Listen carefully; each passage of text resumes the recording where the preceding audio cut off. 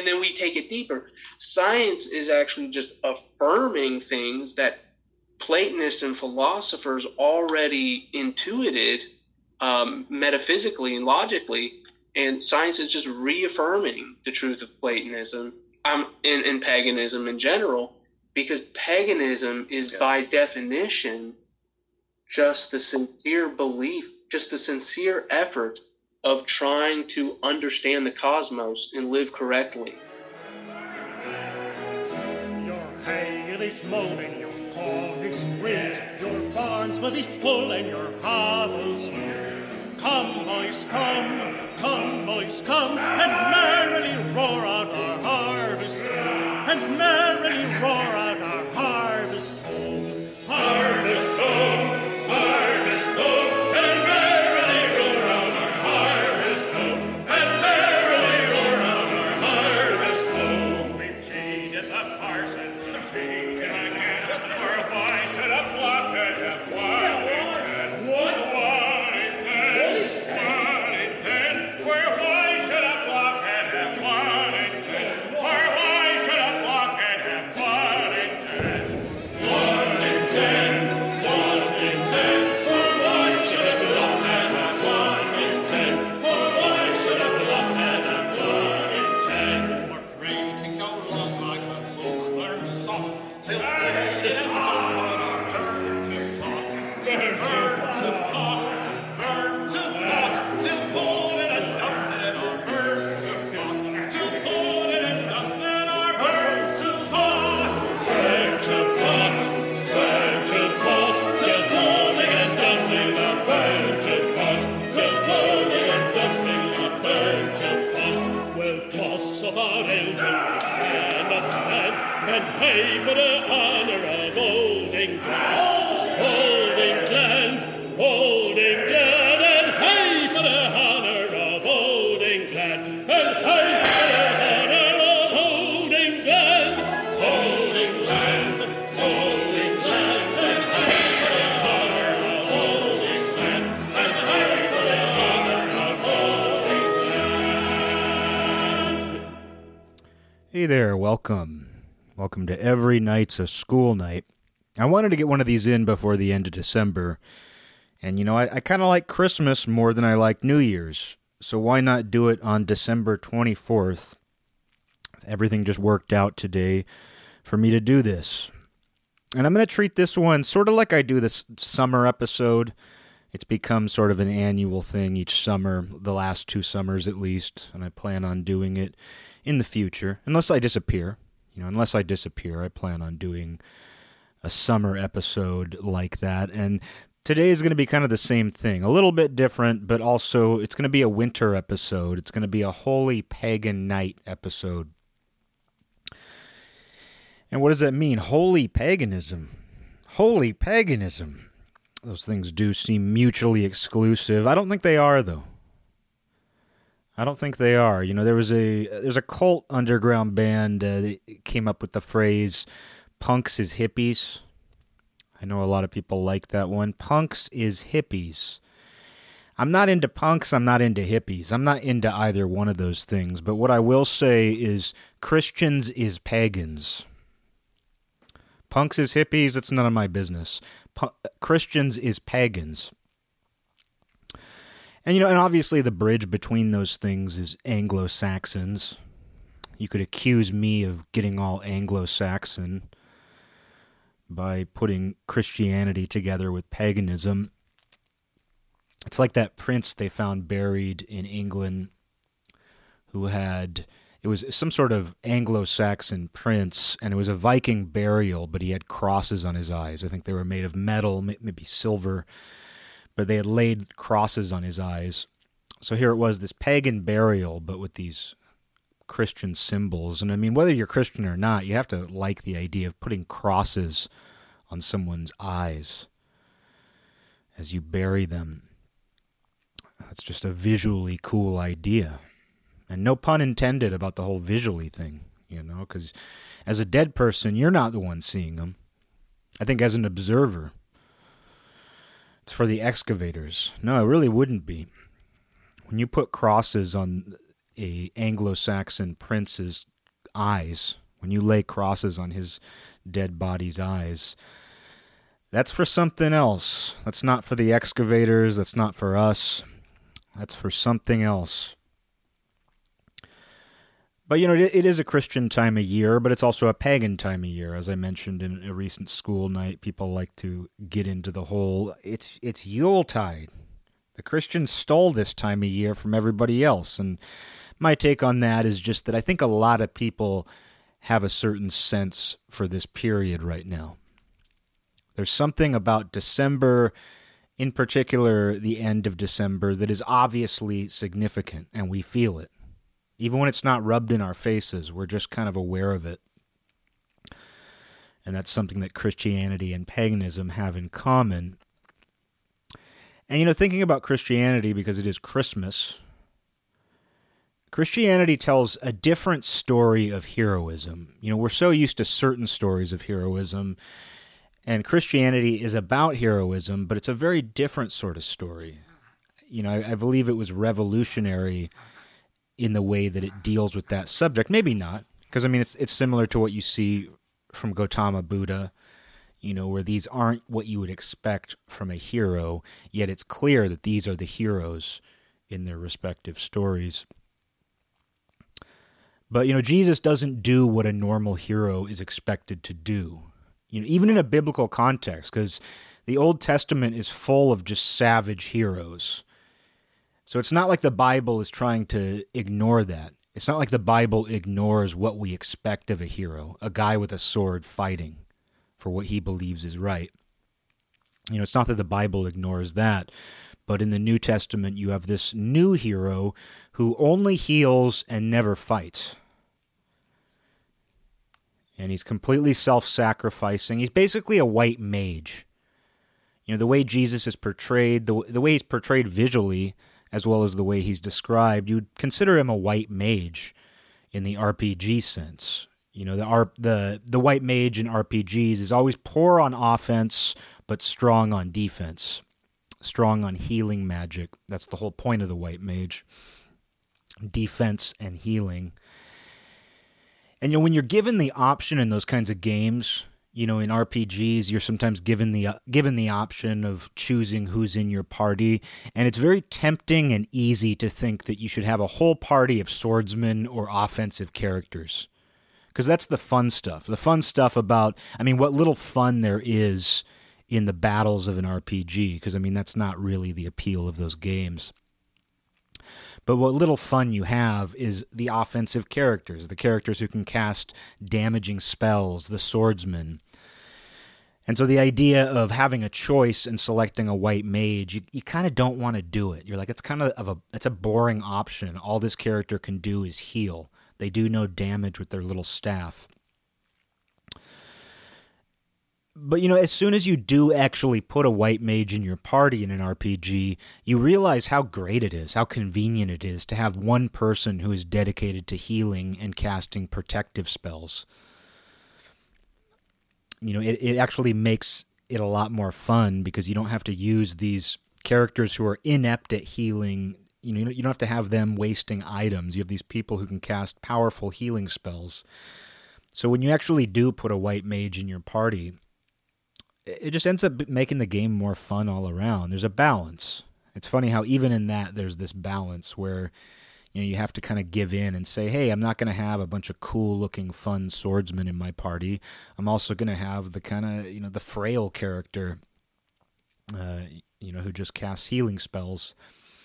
Was Jesus frail? I don't think so. I think that's what makes the character of Jesus so compelling, is he's somebody who did what he did voluntarily.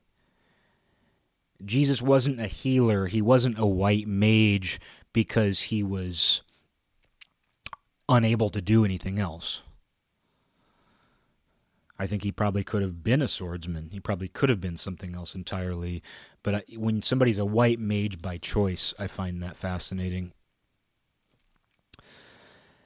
I read a Michael Moorcock book not too long ago about a guy who travels back to the period of the New Testament to find the real Jesus, but he discovers Jesus is a mentally challenged boy who can't even form sentences.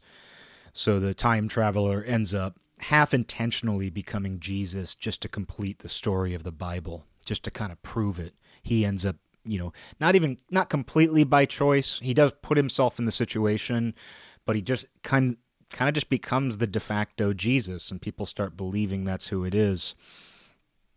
He acts out the myth. And, the book was pretty blasphemous, and not in a head-on direct way, but the sort of blasphemy I guess you'd expect from somebody like Michael Moorcock. I'm so used to this in-your-face satanic blasphemy that's become mainstream since the 80s, maybe. I would say it's become popular since the 80s, and it's become casual. At least when bands started, directly using satanic imagery, there was something controversial about it. But now Satanism is just treated casually. Most people, unless you're a fundamentalist Christian, most people don't take offense to the fact that people walk around with pentagrams on their shirts. So it's that sort of direct, deliberate blasphemy doesn't really do much for me, and I'm just so used to it that coming across subtle blasphemy, coming across kind of, much more subtle blasphemy is the way I would put it, in the form of this Michael Moorcock book, it was kind of jarring. I would say it was jarring in its own way, because that's what happens when you're so used to things being head on, when you're so used to things being a certain way, aggressive and direct. When a similar sentiment is communicated subtly, it almost knocks you off your feet. It almost has more power in its subtlety, and that's the art of subtlety. Making something apparent enough that it can be noticed, but not so obvious that you can't avoid noticing it. And that's really what it is. It's something that is apparent enough that you can notice it, but not so obvious that you can't avoid noticing it. Because I don't tend to like things that I can't avoid. But I also don't like to go searching for things nonstop. There's a balance to that. And that's one of those things, being subtle. That's something that you will try and fail at. It's not just something you will try and fail at. It's one of those things that you can't even really try at, because trying almost immediately makes something obvious. The second that you are trying, that itself is, the act of trying is so obvious that everything it will produce is going to be just as obvious as your attempt. So it's not something you can force, it's not something you can try to do, but yet it's something we all desire in some way. We all desire subtlety in anything, in everything, anywhere and everywhere it can appear. Something that you can notice if you pay attention, if you are aware enough, but not something that is forced on you. And, just as a result of that, as a result of our desire for subtlety, we are continually entering and exiting states of subtlety. And those subtle states themselves can be so subtle that you don't even notice them. But then when you do notice them, that's what takes you out of that state. It's kind of similar to a flow state. It's similar to a lot of things in that way, to real magic. Because to become too aware of it, to become too conscious of it, is to try, and there's that word again, try. It's to try to kind of use it, and then you start, you're no longer in it. You're no longer in it if you're noticing it. It's just one of those things that happens, so we're continually going in and out of these subtle states. And it's not a bad way to live, though. Even if you're going in and out. I don't know that there's a way to just live in a completely subtle state. And that word has ties to subliminal. Obviously, the word subtle has a connection to the word subliminal, the same prefix. And that's kind of what it is, too. Maybe it's that we're going in and out of subliminal states, the word sublime, and what that means. Beyond the band. You got to look beyond the band, man. And that's, what the creative process is. That's what creation itself is. It's not just the destruction of the empty spaces. It's going in and out of subliminal states. It's going in and out of subtlety. And this show, I think this show completely destroys subtlety. I mean, at least it's creative, but I think this show pretty much threw subtlety out the window. Maybe not. Maybe not completely, but I think just inevitably when you talk, when you just ramble, you destroy a lot of subtlety. But again, it's going in and out of subtlety. And like doing this show is kind of entering a state where you just shatter all of the subtlety. And then maybe when I'm not thinking about all this stuff, when I'm not thinking at all, I can kind of fade back into that subtle, subliminal sort of state. But speaking of creativity and creation, that's one of the topics this time of year. I mean, I forget that the word creation has the connotations it does as far as Christianity and all of that go, because all of that is just kind of built in. Like, I don't spend time pondering evolution or creationism or any of these things. To me, they just flow right into each other. I don't see them as disharmonious or mutually exclusive at all, and not even in an intelligent design. I'm not even using the intelligent design argument, which was sort of a Christian way of reconciling with science by being like, we believe in science, but we believe that it was designed in a certain way by a deliberate form of intelligence that we call God. And I don't have any issue with that. I'm just not trying to play this game of, it's called intelligent design. Because, I mean, at the bottom of all this, or the top, or all around, or both the bottom and the top, wherever you want to go with this, there's something beyond our comprehension. And you can look at that as a form of intelligence. The fact that anything exists at all, and the fact that so many systems that work and make sense to us, despite all of the confusion we're born into and that we continue to try to deny as we get older and believe that we've learned, we're still just, I mean, again, we're going in and out of these states of subtlety with life itself. And I feel like that's sort of the way even nature communicates to us, where it's like nature will show us systems and relationships between things that just scream at us like this had to have been deliberate. Something had to have thought about this, almost like a grand engineer. We see things like that in nature, but then nature also turns around and hits us with something that doesn't seem to make any sense, something that's just purely vicious, something that's just completely confusing. So even nature itself kind of goes in and out of those states of subtlety. But yeah, the topic of creation, my uncle was talking to me a lot about it recently because he thinks a lot about it in a Christian sense, whereas, I'm not a Christian. This is going to be a very Christian episode, it turns out, but it's also going to be a pagan episode. This episode is going to be where Christianity and paganism meet, and I don't want to come across like I'm somehow a representative of either of those things. I don't want to do this episode like I am some Christian or I am some pagan or somebody who refers to himself under those names. And I know it can be annoying when somebody doesn't just use the words that make it convenient. Someone who is like, I'm into these ideas and I do have faith in this or I do believe in this, and then they also refuse to commit to something. But I'm completely comfortable with that myself, so oh well. Well, anyway, this first song here we're going to play, actually we already played a song, which was Purcell's King Arthur, and it was Your Hay is Mowed. And that's a good one. That one, I feel like, just established the mood I want for this episode. I don't want this episode to feel like a Christmas episode. I know I've done a more overt, I've played Christmas songs on this show before.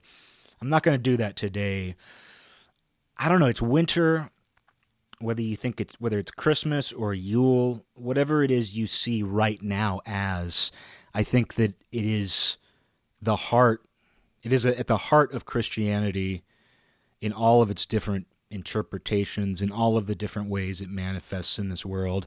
It is also at the heart of paganism, at least European paganism. And I think that Christianity and paganism are unlikely allies in 2020 for sure, but I think that alliance has been building.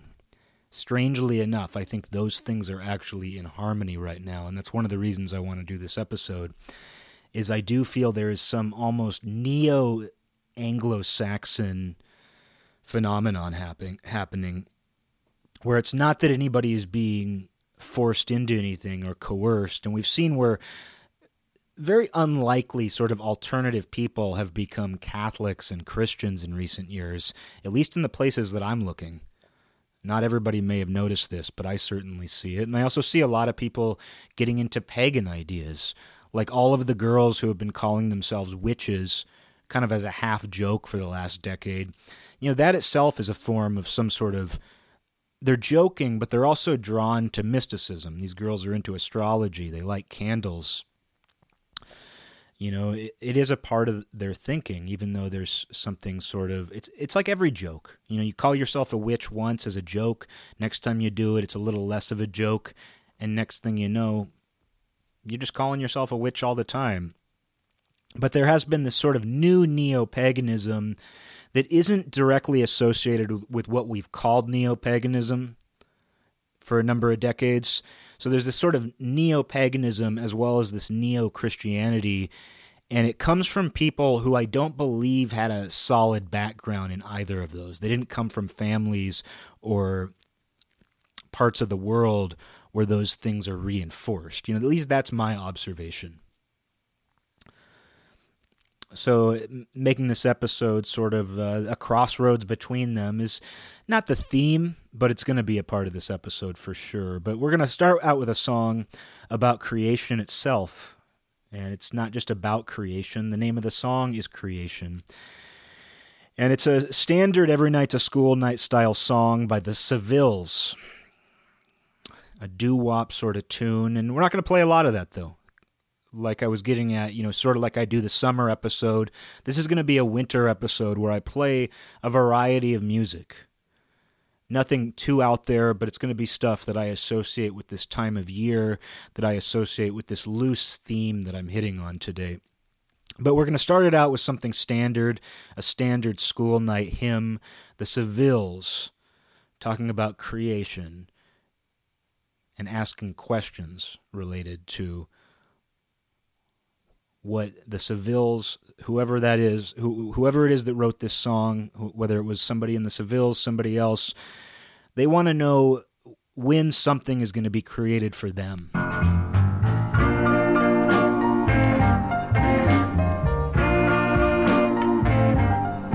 the beginning, God made this land. He made a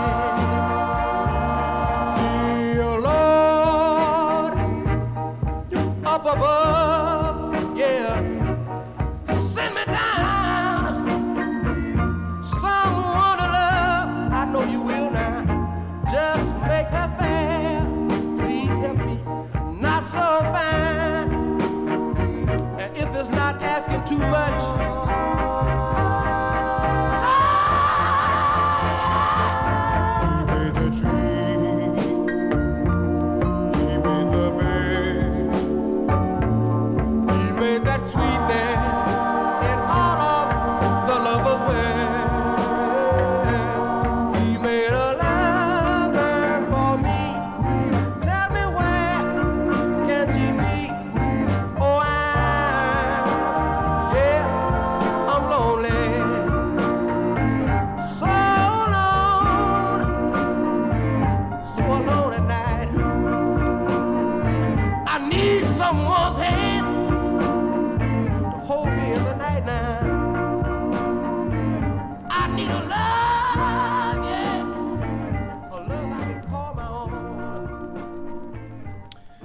Yeah, that was the Sevilles with Creation.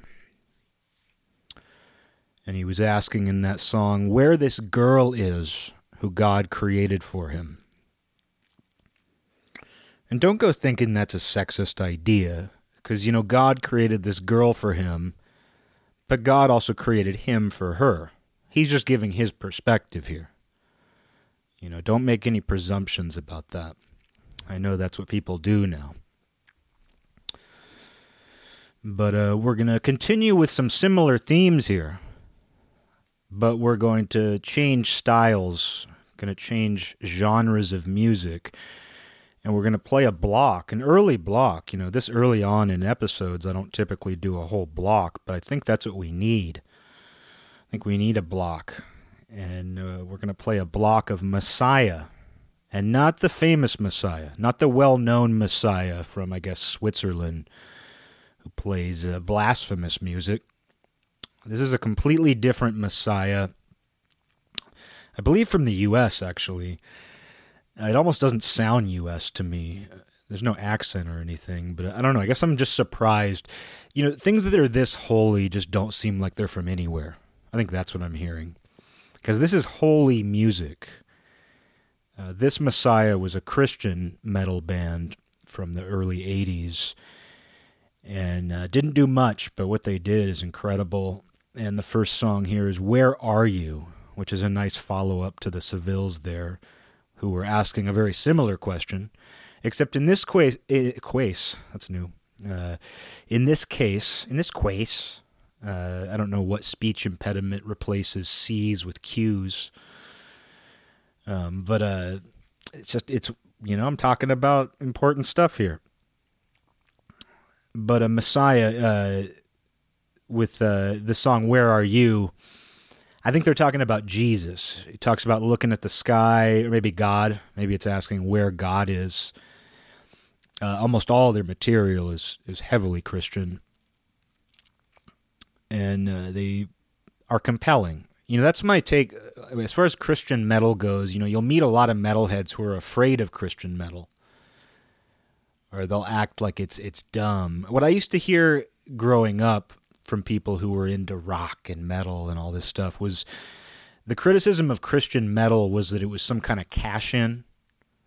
Like it was bands who were trying to make money off a very specific demographic who will give them money just for being Christian. And I don't doubt that happens. People do everything. But there's a lot of compelling Christian metal, and I was never against the idea of listening to Christian metal when I was, say, a teenager, but I just didn't come across it. I didn't have somebody who could introduce me to good Christian metal, and a lot of it was obscure, or a lot of it wasn't the kind of thing that was going to be passed word of mouth if you were a teenager in the late 90s, early 2000s, getting into metal. You know, it just wasn't part of the conversation. So I myself was never opposed to the idea of Christian music. It just wasn't accessible to me. And I was always told that it was terrible. Everybody always said, oh, Christian metal's terrible. It takes the real spirit of rock. It takes the real spirit of rock and roll out of it, guys. It turns out not, no, because heavy metal is spiritual at its core. Even when it's anti-spiritual, even when it goes for that approach, it manages to create its own spirituality because it's simply a part of the music.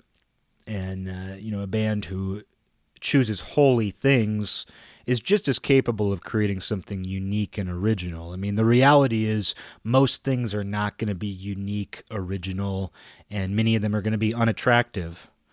So that's definitely true for Christian metal, but I don't see where it was the cash-in people made it out to be. Maybe I'm alone in this, but I remember many people used to say that about Christian metal and Christian rock as well. Maybe it was a general comment about Christian music, that it's kind of this, oh, we're going to do this for this little niche. I mean, you even hear it about older music. You even hear it about country and pop artists who did gospel music. People will say, oh, that was just a cash-in. Well, for Elvis, it wasn't. While he might have enjoyed the money he made, Elvis was a very spiritual person. Elvis was a very faithful person. So I wouldn't dismiss his gospel music on that level, but I also wouldn't dismiss it because some of it's incredible. So the same is true for metal, and there's a lot of metalheads who have this fear of Christian metal, or they'll say, oh yeah, it's Christian metal, but Manila Road is good, but Trouble is good. You'll hear stuff like that. I don't know that Manila Road counts as a Christian band necessarily. More just light, the light side of life, the light side of heroism. But anyway, so Messiah here, the first two songs, it's going to be Where Are You, which I believe is a spiritual question. I don't believe they're asking about a girl like the Sevilles did. And then that's going to be followed with Heavenly Metal, which I'm surprised that I didn't think of that on my own. Heavy metal, heavenly metal. It's clever, and I like it. I like the idea of heavenly metal. Sounds good. On both those songs, these songs are just, they're powdered sugar. They are just poppy to the core. I don't believe music gets catchier. These are the sort of songs, these first two songs I'm going to play, that you have to limit the amount of times you listen to them so you don't kill it for yourself, because it's so intoxicating when you first hear it. And then the third song here from Messiah is going to be Mistaken Identity, which takes a darker turn. So this is a Messiah block.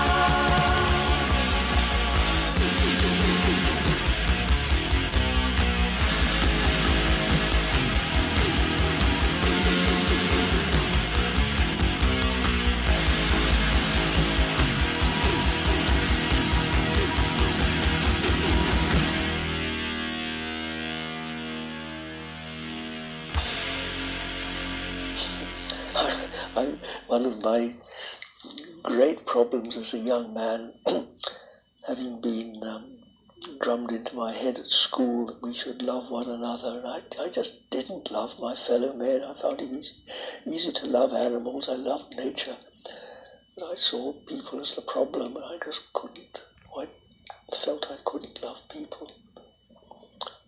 I was full of criticism of society, civilization.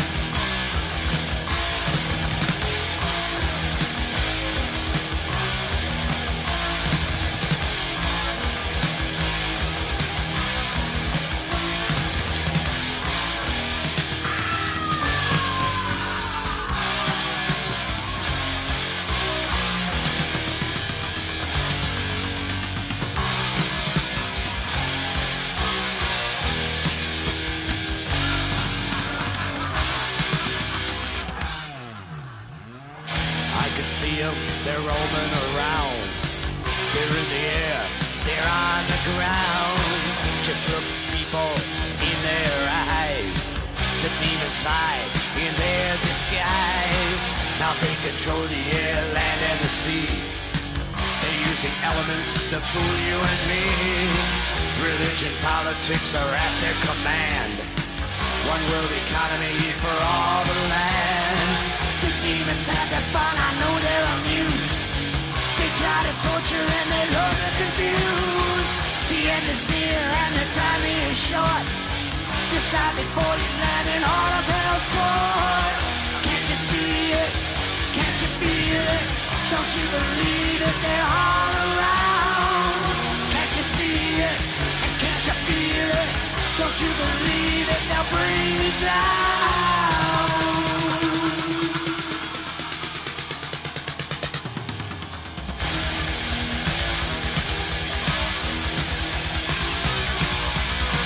I can see the evil in your eyes. Now can't you tell when you're speaking demon lies? They'll play around and they'll mess up your mind. Can't you tell, or are you really that blind? Can't you see it? Can't you feel it? Don't you believe it? They're all around. Can't you see it? Can't you feel it? Don't you believe it? They'll bring you down.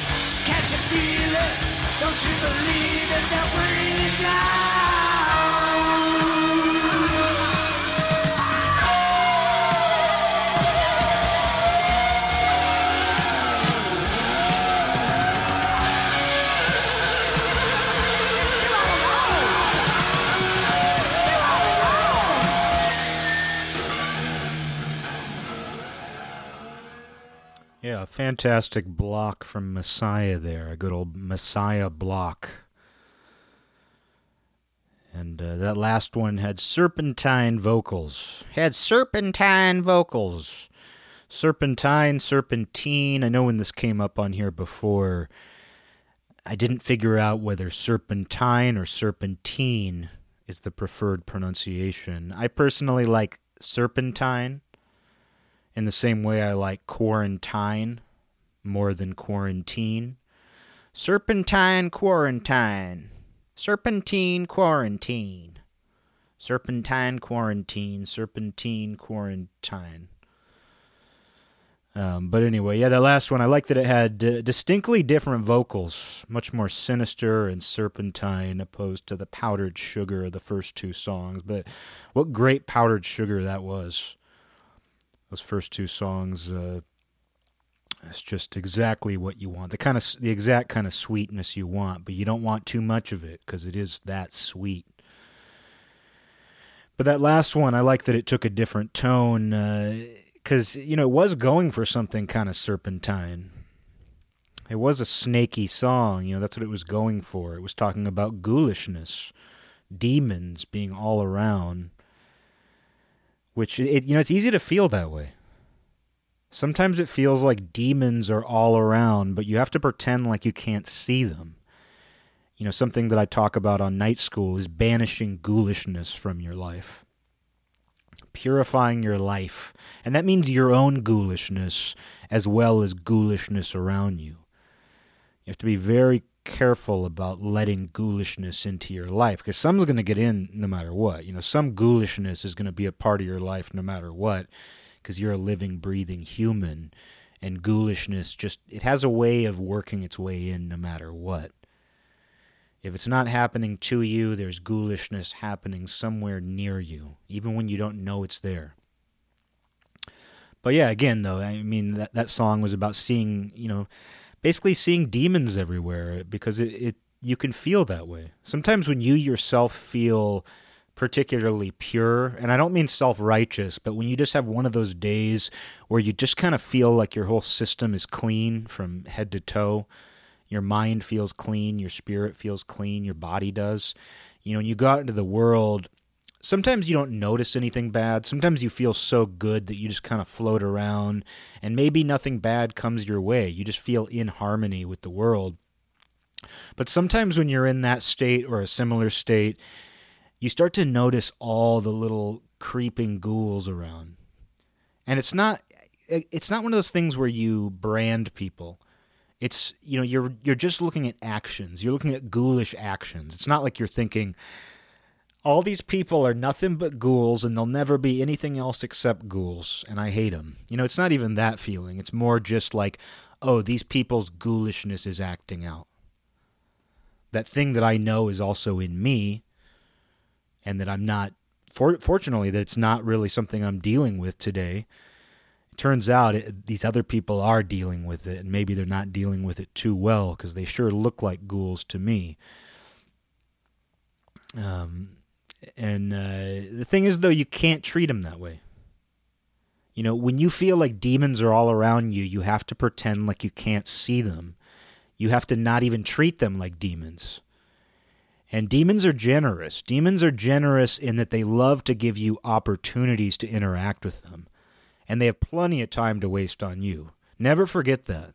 When you're dealing with a demon, they have plenty of time to waste on you, and they want nothing more than for you to waste your time on them.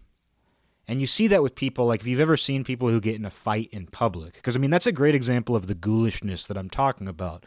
It's a practical ghoulishness. I'm not talking about people becoming possessed by some obvious supernatural force that changes what they look like. I'm talking about people who do things in just mundane situations that are ghoulish. Like if you've seen two men get in an argument that either veers into violence or whatever it is, basically just that sort of energy, the fact that those people are willing to drop everything, and those people probably have a plan for the day. They're at the grocery store.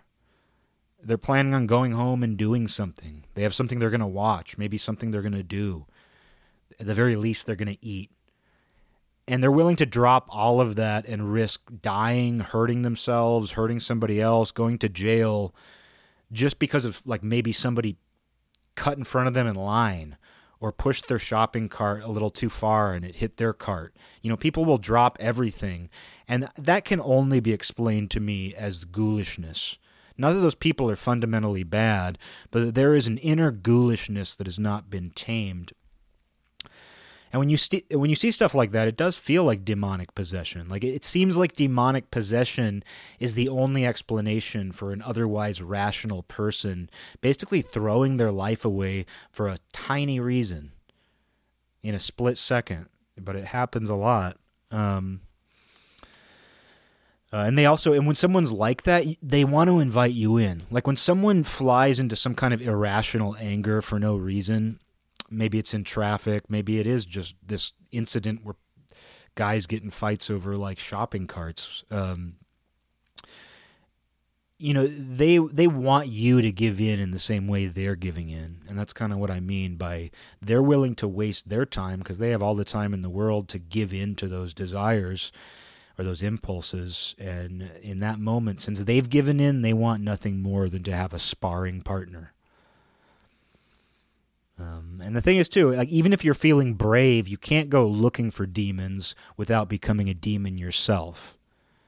You know, when you go looking for demons, you might very well find out that you're one. And you found one.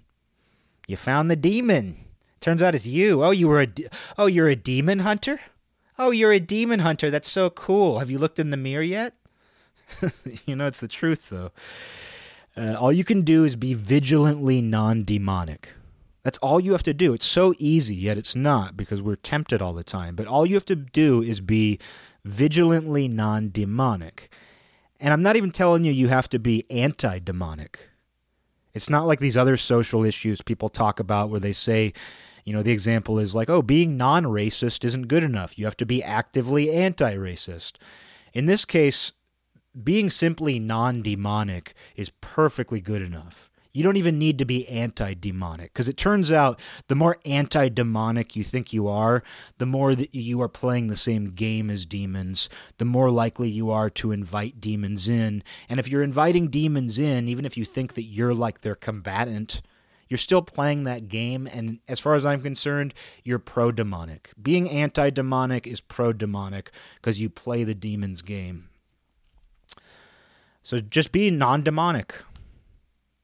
You know the word non-denominational? There's that word non-denominational. Well, here's a similar new word for you, which is non-demonic. Non-demonic.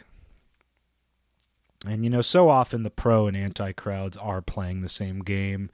So you have to remember, if you don't want that game to exist, you can't play it for either team. That's usually how that works. So just be I can't even say it. Be a non-denominational, non-demonic, Johnny Mnemonic.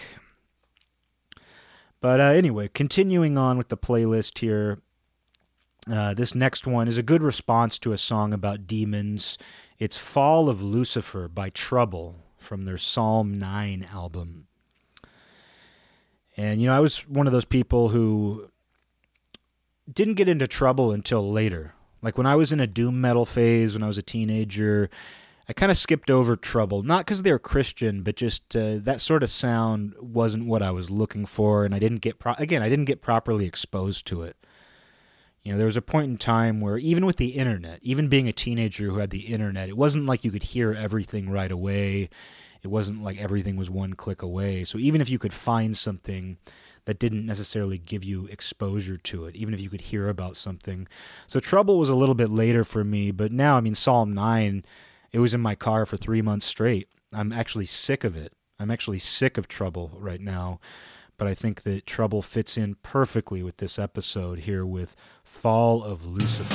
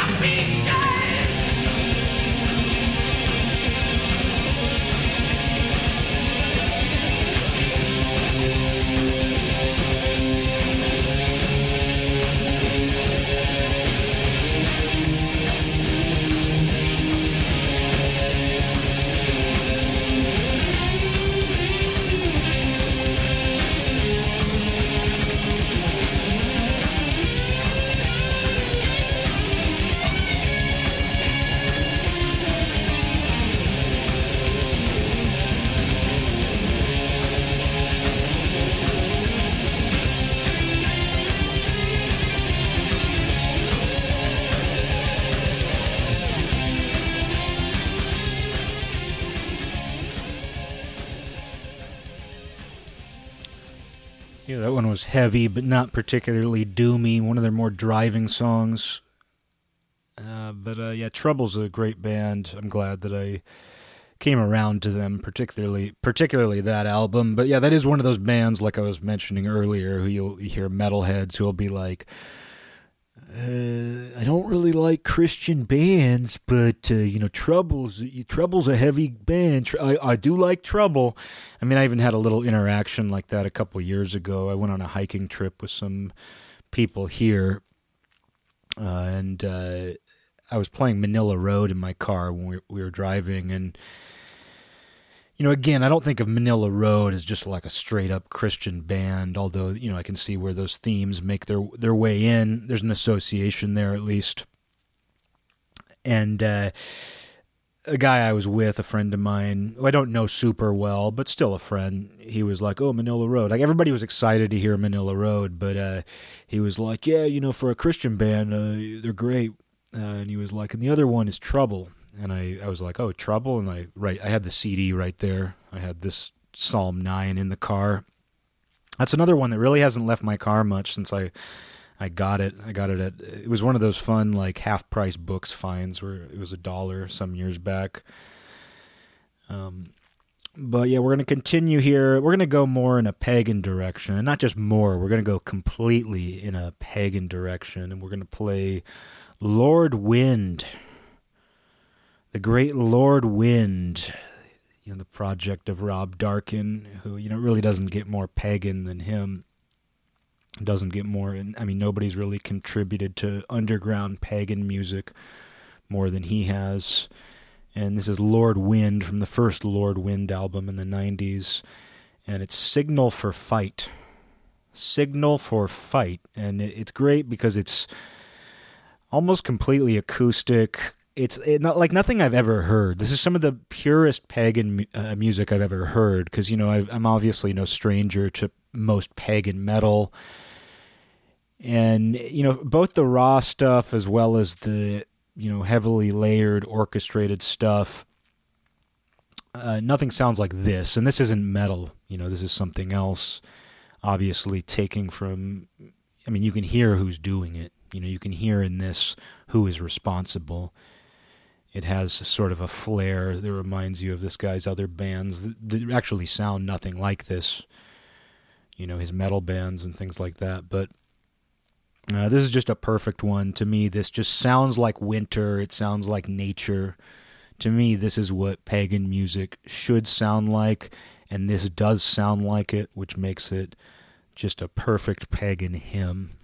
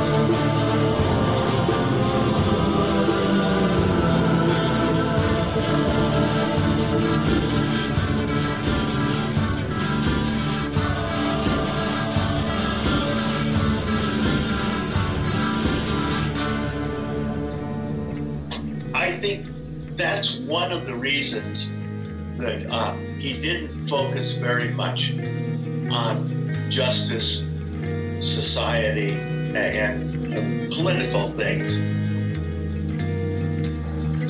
Widening my horizons. But I think a lot of these things are lifetime work. And people, we all want quick results, don't we? I don't think we can do it that way.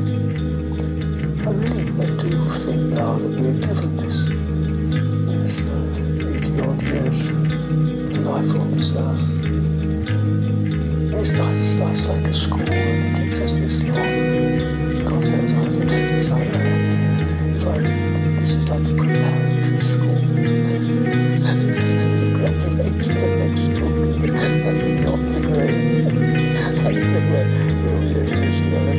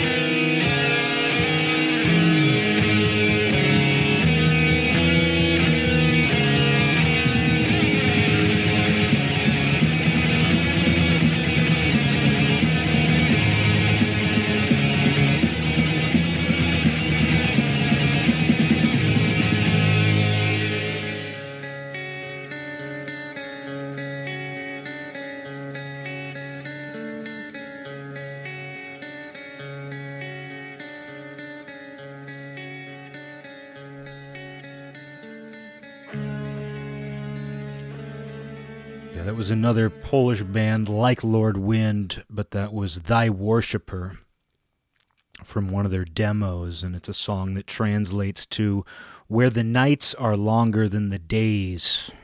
It's translated from Polish into that, where the nights are longer than the days. And you know what time of year that is. It's the time of year we're in right now. And that's a good one because I feel like I may have played it.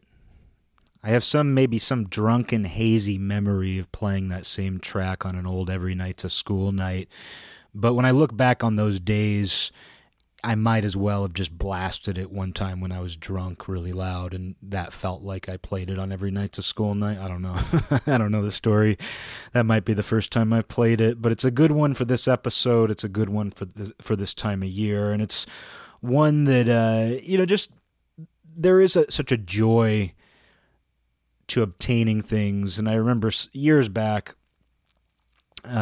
you could just find collections of demo tapes. Like some guy would be getting rid of his collection, and, for $20, you could buy, 8 demos from him, because it's not stuff that seemed particularly valuable to anyone at that moment. And you'd end up with stuff like that. And Thy Worshipper was a band that I had sort of a...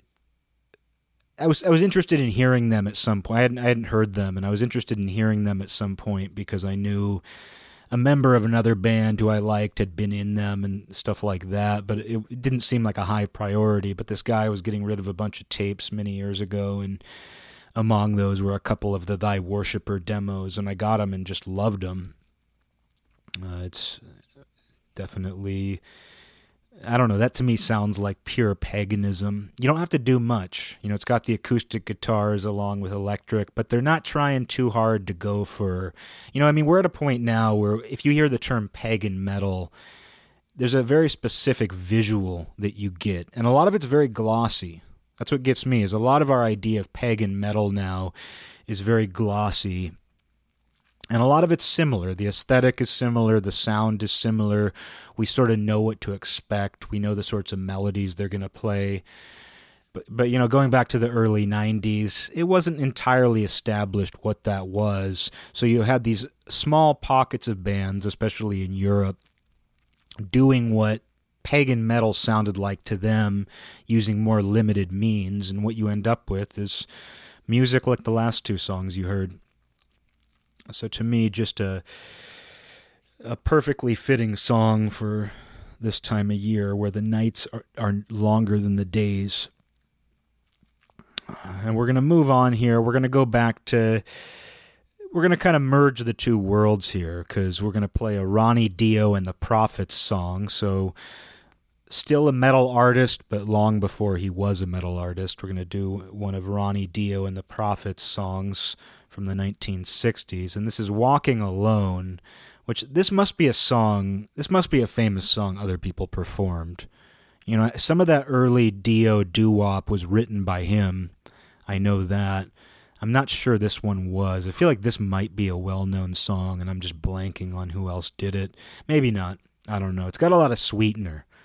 Maybe it's all the sweetener that's making me think that, because it's heavily orchestral, which I avoid. When it comes to doo-wop, when it comes to teener pop from the 1950s and 60s, I tend to avoid the sweetener if I can. But sometimes you can't avoid it, and it's still good. Sometimes it's good. And so this song, it's a little less... It's not so much doo-wop. It's more in its own vocal area. But I think it's a good episode to play it. It's a cold song. It's called Walking Alone, which has sort of an inherent coldness. Biologically. Walking alone is biologically colder than walking with other people, because it's only one person generating heat. I'm making this joke for all the science fans. This is a joke for all the science fans out there. I know about body heat. I know a thing or two about body heat. But walking alone, you do generate less body heat, but the song itself, it sounds like a cold song, and the sweetener makes it even colder. The sweetener is like sheets of ice, freezing on the surface of the song.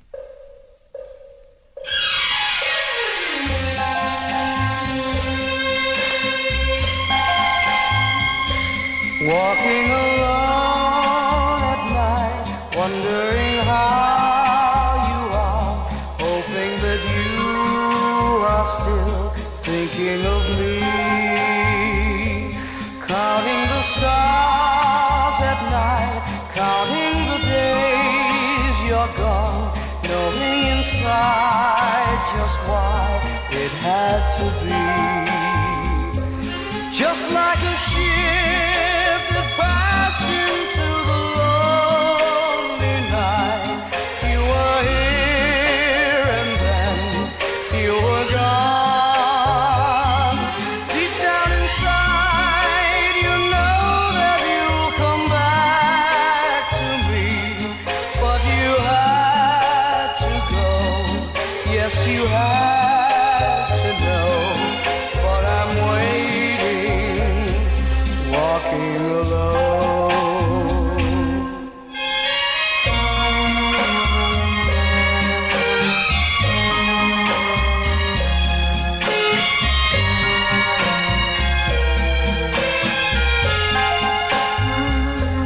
Just like a ship that passed into the lonely night, you were here and then you were gone.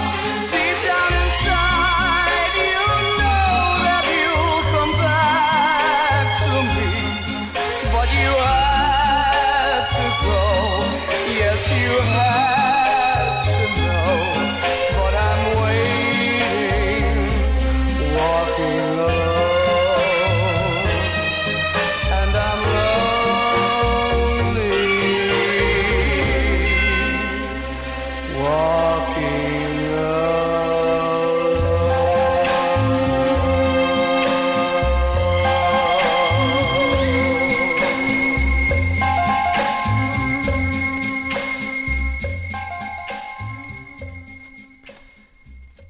Yeah, you know what always gets me is Dio's versatility doesn't feel like versatility. He's versatile. I mean, he's the only person I know of who did both doo-wop and heavy metal. He's the only person I know who authentically bridged that gap, not just at his own, leisure. He's not somebody who like, it's 2020 and I'm going to have a doo-wop retro band and a heavy metal retro band because I can do anything and there's no new culture, so I'm just going to recreate things. It's not even like someone trying to do that. He's somebody who was there when doo-wop was relevant. He's someone who was there when that teen pop was relevant and current, and he's someone who was still there when heavy metal emerged. So it's just very interesting. I know I've gone on that tangent every time I play Dio, but it's always worth mentioning. And like what gets me though is, like I just said, Dio's versatility doesn't feel like versatility. Like even though he's able to adapt to these different sounds and do it so darn well, he just seamlessly fits in and you're not conscious of it. Like you don't listen to Dio's early material with the Prophets and the Red Caps and then listen to Sabbath Dio or Dio solo and go, gee, it's amazing he does such different things. It's amazing this Dio guy, it's amazing how he sounds like a completely different thing. It's not even like that. It's not like you listen to him and you think he's doing something completely different. He still sounds completely like himself, and it doesn't seem like he's trying to do something else necessarily. Like, of course, he does a different style. He is playing a different style of music, but it's just amazing how somebody can be so versatile. This is going to be like a serpentine thing. Versatility. I know that one. I know versatility. But it's just, he's able to seamlessly do what he does no matter what it is he's doing, and that's impressive to me. Because he's not a shapeshifter. He's still Ronnie Dio. He's still in the body. He's still the shape. He is still in the shape of Ronnie Dio. So he didn't even have to transform himself. And that to me is true versatility. Versatility isn't being able to play, the saxophone and the keyboard and the trumpet Although that is cool, I guess. If you do something cool with it, it's cool. But, that to me isn't what I think of when I think of true versatility. True versatility to me is someone who can sing and be themselves singing, but just have it fit perfectly with dramatically different styles of music. Or like somebody who can play guitar in multiple blands. If that isn't the best slip of the tongue that I've ever made. Blands. How come I've never even made that joke? Oh, you like blands? Oh, you're into bands, huh? Oh, you like music? Who are your favorite blands? I'm going to have to remember that one. But anyway, the point's been made. No matter what bland Ronnie Dio is in, he just seamlessly fits with it without dramatically changing who he is or what he does. And we're going to move back here. We're going to go back to the very first song of this episode, not counting the intro, not counting My Hay Is Mowed from Purcell's King Arthur, not counting that, but going back to the Seville's song where he's asking God essentially, he's saying God created a woman for him and he's looking for her. This is a similar vibe. It's Bobby Leone, I Thank the Lord. I'm going to give you three guesses as to what he's thanking the Lord for. What do young men thank the Lord for? Bobby Leone here with the answer. I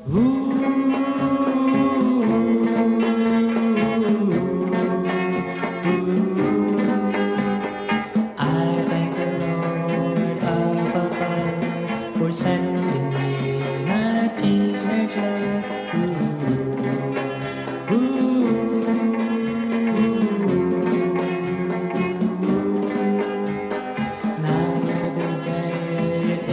Class, I don't know what came over me when I looked up from my desk.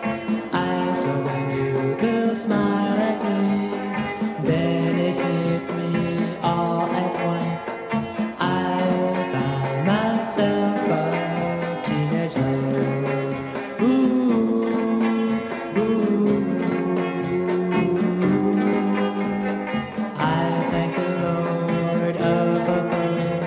Sending me my teenage love.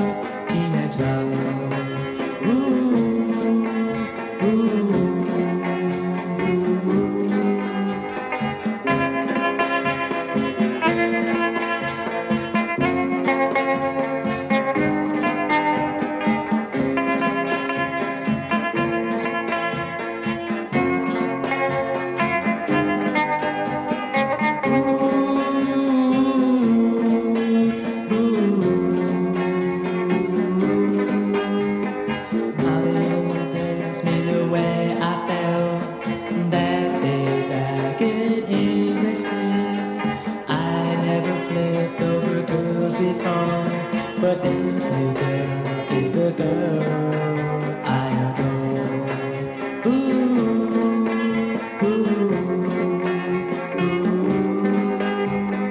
I thank the Lord up above for sending me my teenage love, teenage love.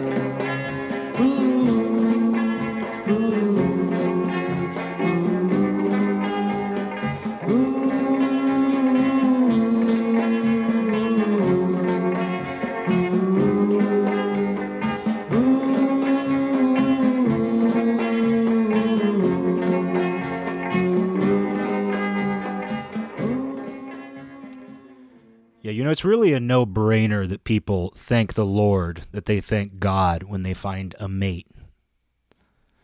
It's not surprising that that brings that sort of feeling out of people. And there's a lot of talk about how religion manipulates that. Religion manipulates marriage, manipulates procreation for that matter, to serve it. And again, it's one of those things where it's like, I'm not going to deny that that happens. I'm not going to say that doesn't happen. Like any other thing that could happen, it will and does happen. So I'm not into this to deny that there is a manipulative, self-serving element to the way that religion has attached itself to the union between men and women, to the unions between anybody, really. Whatever sort of union you want to come up with. I mean, there is a spiritual component to that. And so, of course, religion has a ceremonial process as well as a set of rules that go along with that, a set of guidelines, if nothing else. But it's not surprising either that, for the sake of teen pop songs from the 50s, and I know that was an obscure one, Bobby Leone, I Thank the Lord, but it's a common theme where even for these teenage crushes, finding somebody to go steady with, that's hardly some sort of ceremonial. I mean, it is. People giving each other rings, letting them wear their Letterman jacket, something they earned. They had to earn those letters, babe. We had to earn these letters. So my girlfriend can show off that her man earned letters, and that's impressive. In the community you're in, which is high school, it's impressive to earn something, to earn some sort of badge, because that's what those letters are. But anyway, it's not surprising that would even play out on a teenage level.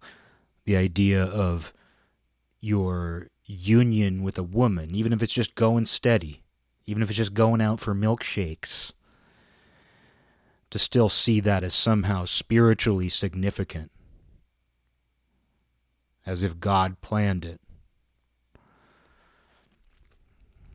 And would people be better served thinking that way now? Would people be better served if they tended to view relationships that way? I don't know, because I don't know that I ever have. Then again, I have certainly experienced synchronicity. I've experienced what I would consider more than routine phenomena in connection with romance. And at the time, I wouldn't have said it was God. But when you're dealing with some sort of strange thing going on, and there are these little lights flashing here and there in the form of synchronicity, in the form of coincidence, connections, because for whatever reason, romance tends to produce a lot of synchronicity. I find that when I meet somebody new and there's a spark, suddenly there's a flurry of synchronicity that can't be explained by mere statistical coincidence. And the same goes for adventures. It seems like when I'm traveling or when I'm with a particular person or set of people with certain friends, something kind of opens up that allows for those experiences, those signals and those signs. And you don't need to try to find any meaning in the signs themselves. You just say, oh, the signs are happening. And usually those signs come in certain scenarios, in certain situations. And they usually come ... subtly. As I stammer, subtly. No, that's, again, going back to the little subtlety discussion earlier. It's a subtle experience. And that's often what synchronicity is. That's often what these little winking lights, sometimes it feels like the whole universe or God himself is winking at you. But that's what those experiences are. They're often subtle. They're not a fireworks show. They're things that you have to be in the right place of mind to notice them, but you can't be looking for them. There's no such thing as a synchronicity hunter. You can't hunt synchronicities. You can't force them to happen. But you can be in a place of mind to notice them when they do happen. And that's all you have to do. And you don't even have to do anything else. You don't even have to notice them. They're going to happen either way under certain conditions. Why that is, I don't even care why it is. I'm not looking for anything more from an experience like synchronicity than it already offers, because the simple fact of synchronicity, and I do consider it a fact because it happens, the simple fact of synchronicity to me is more than enough. I ask nothing more from synchronicity than what it already presents, because that to me communicates an interconnectedness. That to me communicates Indra's net. That's an illustration to me of Indra's net in action. And why would I want more than that? Because that's more than enough as it is. But anyway, I was just riffing on the idea that we often feel something spiritual when it comes to romance, especially when we are genuinely excited about it. I mean, even when we don't have it, people will ask, they will pray.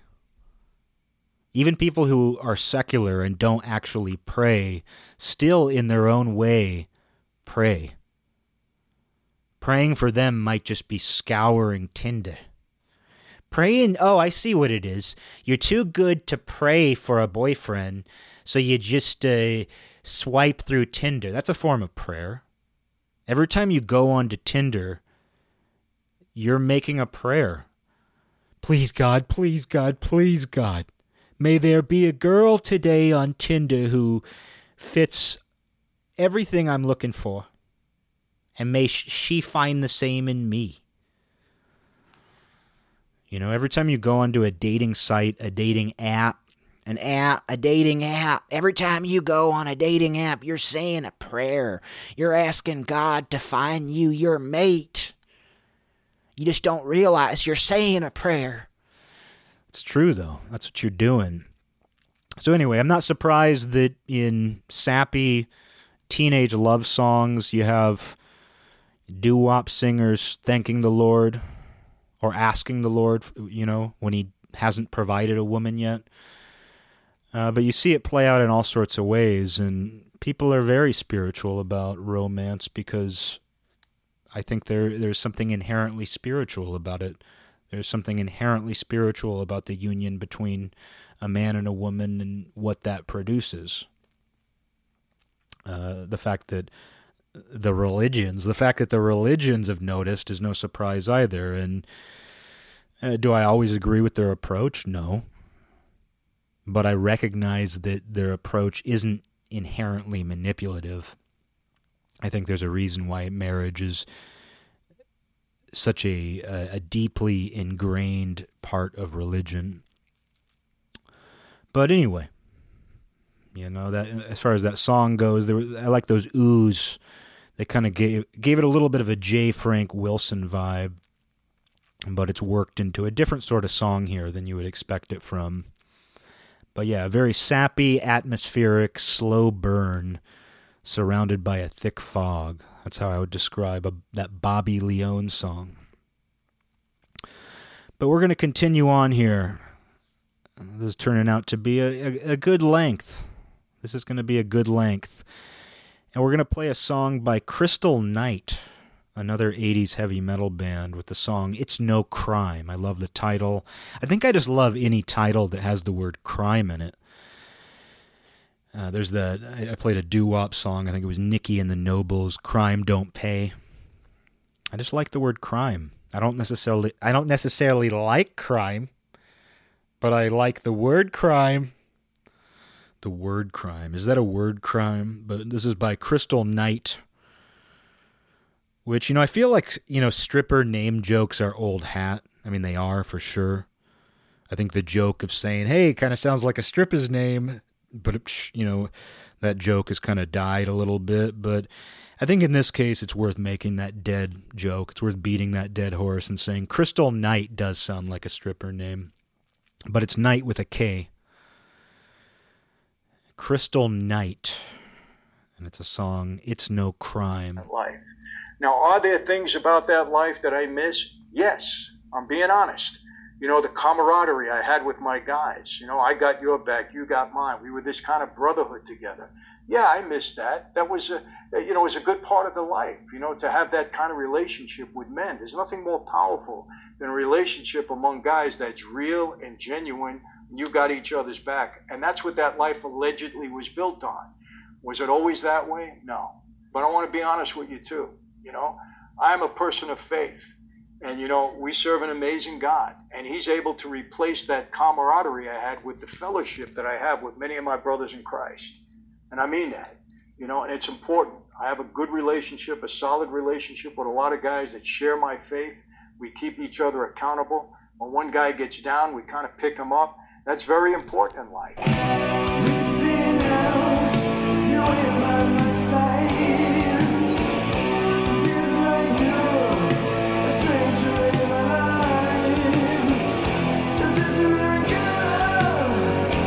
Blows my mind. But you ain't there, nothing to find.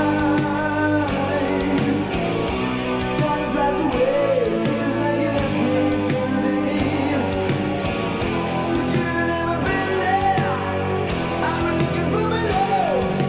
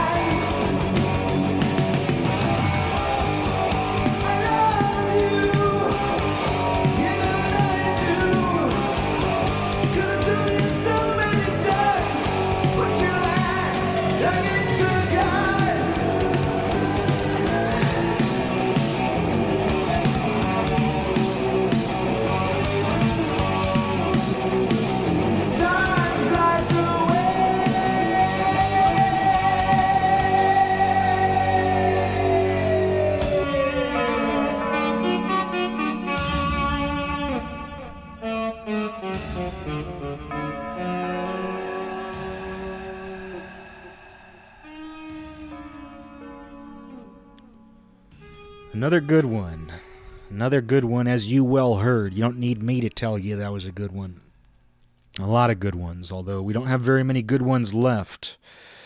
Although I'm happy with the playlist here today. I'm happy with this here winter edition episode. You know, we're an hour and 48 minutes in, so we're probably going to hit about 2 hours when all is said and done. And I think that's the perfect amount of time for a winter edition. Every night's a school night. December 24th. Christmas Eve. And, I think this music captures, I feel like this music honors what I want it to honor this time of year. I think we have this idea of winter music being either cheesy like Christmas. And, I don't have a problem with Christmas music, but I won't listen to Christmas music. As a substitute, I've been listening to this Baroque Russian guitar, just these instrumental recordings. I don't even know who's making them. You can just get online and find it, but it's this Baroque Russian guitar, and it's, more minimal. Because one of the reasons I don't listen to a lot of classical music on its own is because, for the same reason Sweetener, those orchestral pop songs aren't my number one choice in a lot of cases, because there's just too much going on, too many layers, they're too produced. So you're hearing the same sort of melodies, but played on just a guitar in most cases. And I feel like that captures the Christmas spirit without being Christmas music. So I recommend you do the same if you need a little bit of Christmas spirit without such a heavy dose of Christmas.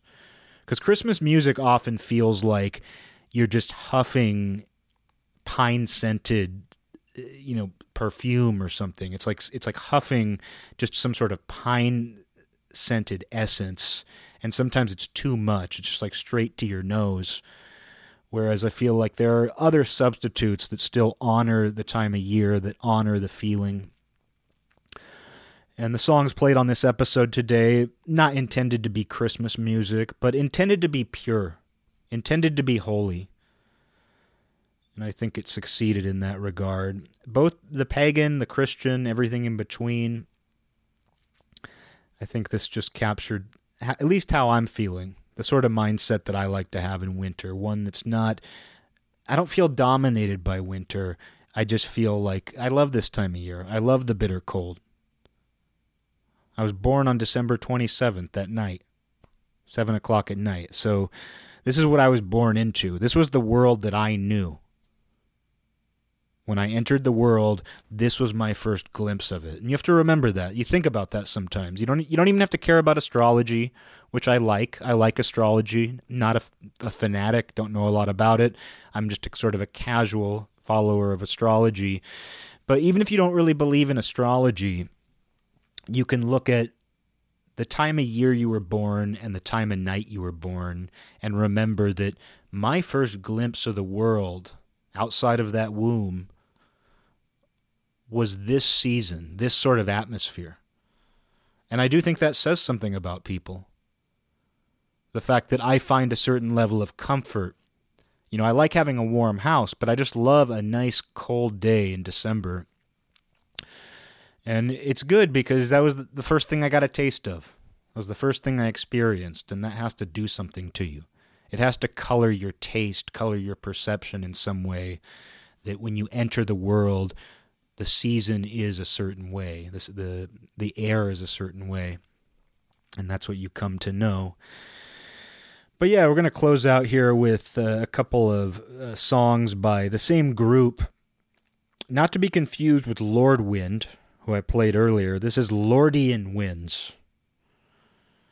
Lordian Winds. Not Lord Wind, Lordian Winds. No connection even. This was, there was the Christian metal band Warlord from the 80s, one of the best. Warlord is fantastic.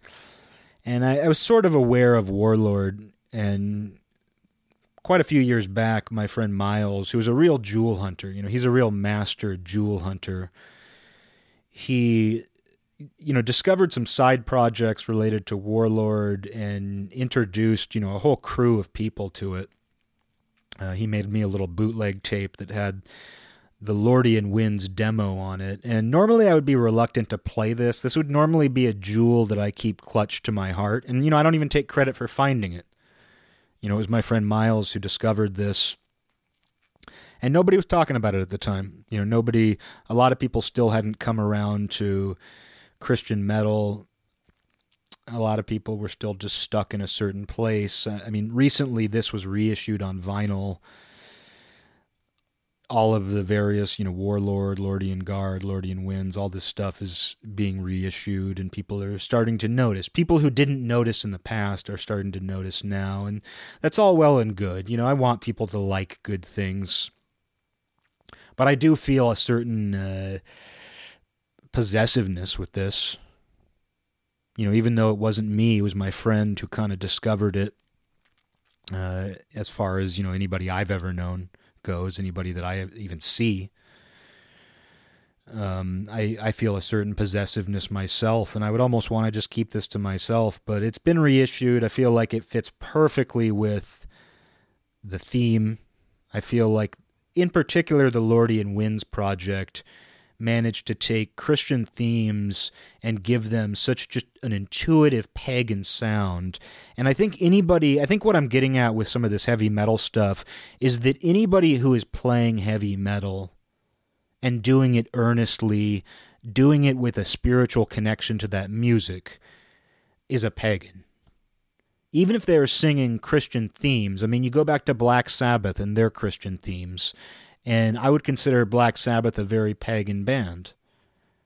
I mean, Black Sabbath is almost an example of Anglo-Saxonism in music, to me, in a way, where there's something, I mean, I know later on they did the Tyr album that was directly, you know, influenced by Norse paganism, so Sabbath came around to, you know, very overt pagan themes, but they weren't afraid to be Christian either. They weren't afraid to talk about God. That was a part of their world too, and they managed to, in my opinion, seamlessly integrate all of that into one whole. And so I don't think it's a surprise that heavy metal was attractive to bands interested in, at the very least, exploring Christian themes. And I don't know that anybody did it better. I don't know that anybody did it as inspiringly, and they also managed to put the fear of God into you. You know, I think anytime you explore Christian themes, especially through music or the arts, I think you need some of that Old Testament terror to go along with the New Testament sort of what could be called almost a New Age philosophy. Be kind and non-judgmental. You know, I think you do need something that doesn't necessarily, the lyrics don't need to be lyrics of fear, but I think the nature of heavy metal is going to communicate that if you do it right, if you do it in earnest, if you mean it. And Lordian Winds, William Samus, all of his projects, all of his bands, it really comes across. He really means it. This is one that is made its rounds heavily among my group of friends for, I would say, easily the past decade, probably more, whenever it was Miles turned us all onto it. And I stand by it. It's something that has deeply inspired me. Deeply, just on a personal level. We're getting away from creativity. We're getting away from all that. This is something that has just been a subliminal part of my life now for several years. And I'm going to share it here first with the song My Name is Man, and then Stygian Passage, which actually makes references to the astrological zodiac. And then after all this, we're going to close out with a little bit of Purcell for Folded Flocks. But first here, you're going to hear Lordian Winds. So it's the season, it's winter. But there's a lot you can do in winter. Winter provides a lot of opportunities, even though that isn't the reputation that it has.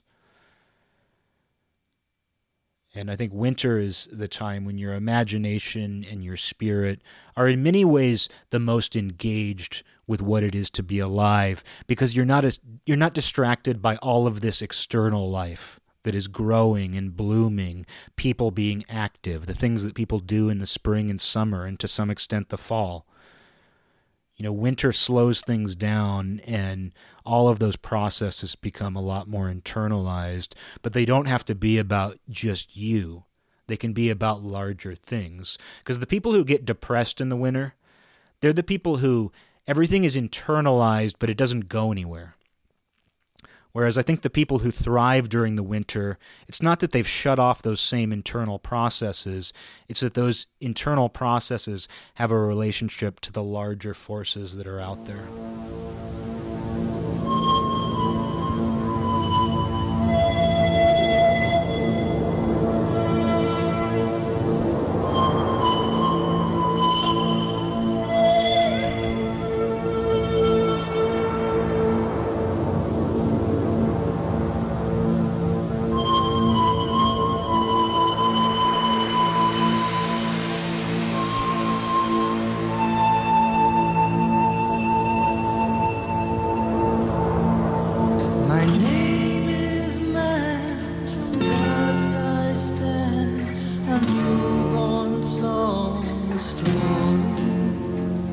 Upon this land, almighty hands have filled my eyes with glory. The life I breathe, the force unseen, reveals all that I am. My name is man. My name is man. My name is man.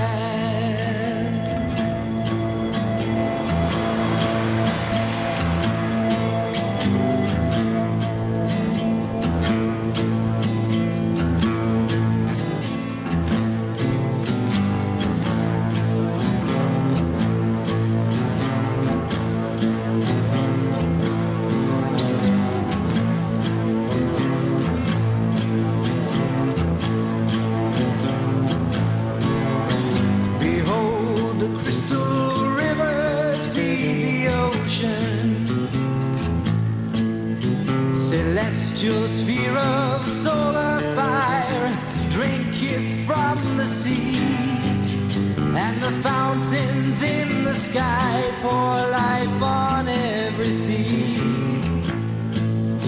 Behold, the womb of earth brings forth the mountains, the canyon walls so grandly stand before the valley floor, and the face of land and sea they meet on seven shores.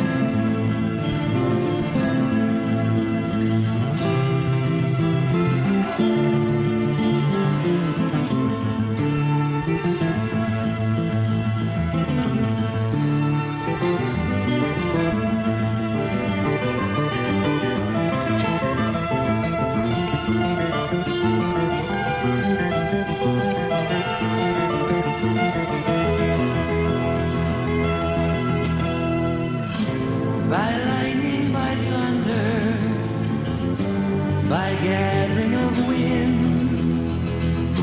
a chariot of silver and gold descendeth and taketh me in. My eyes behold wonder as I gaze on this land. To terror I bow down my head, to heaven I raise up my hands. Thy power, thy glory, I tower the skies. I tell to a story, to a tale of darkness and light. Through Virgo, through Leo, I follow the sign, my guide to millennial past, Empyrean divine. Through great constellations I see in domain. I race through sidereal skies across the Stygian wave. Thy power, thy glory, I tower the skies. I sail to a story, to a tale of darkness and light.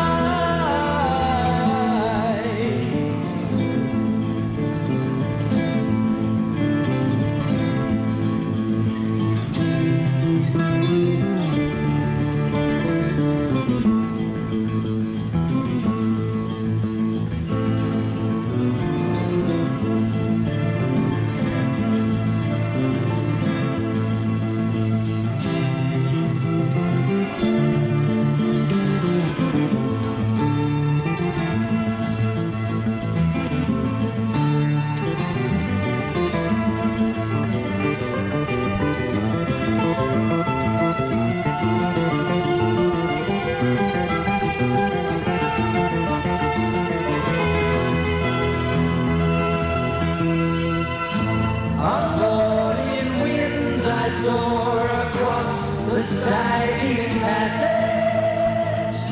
I see immortality cease in my course.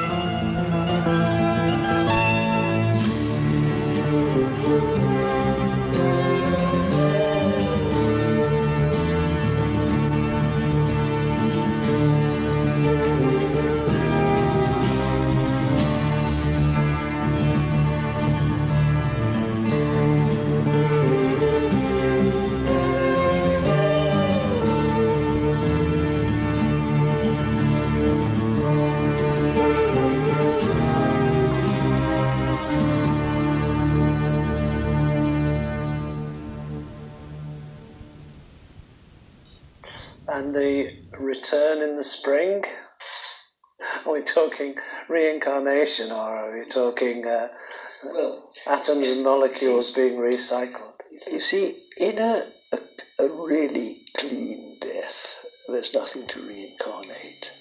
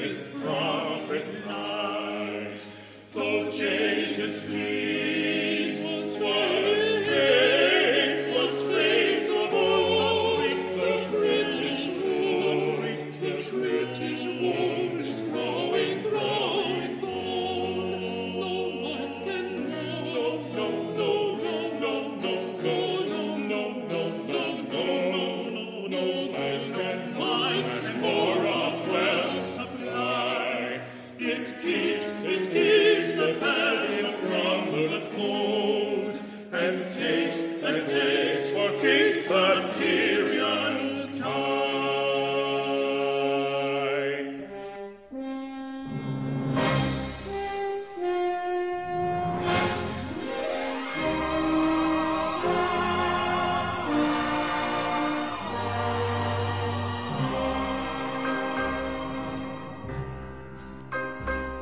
This land is mine.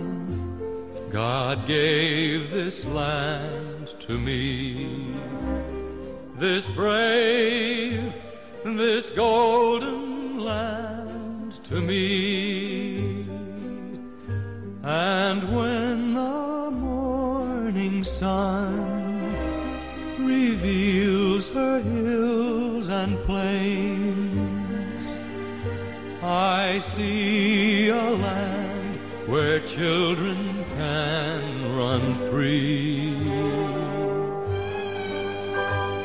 So take my hand and walk this land with me, and walk this lovely land with me. Though I am just a man, when you are by my side, with the help of God, I know I can be strong.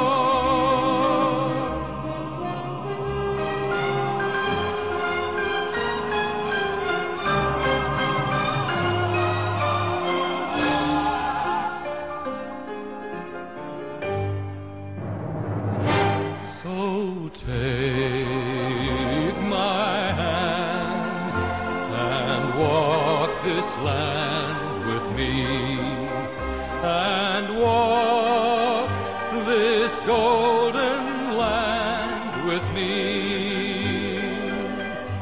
Though I am just a man, when you are by my side, with the help of God, I know I can be strong to make this land our home. If I must fight, I'll fight to make this land our own, until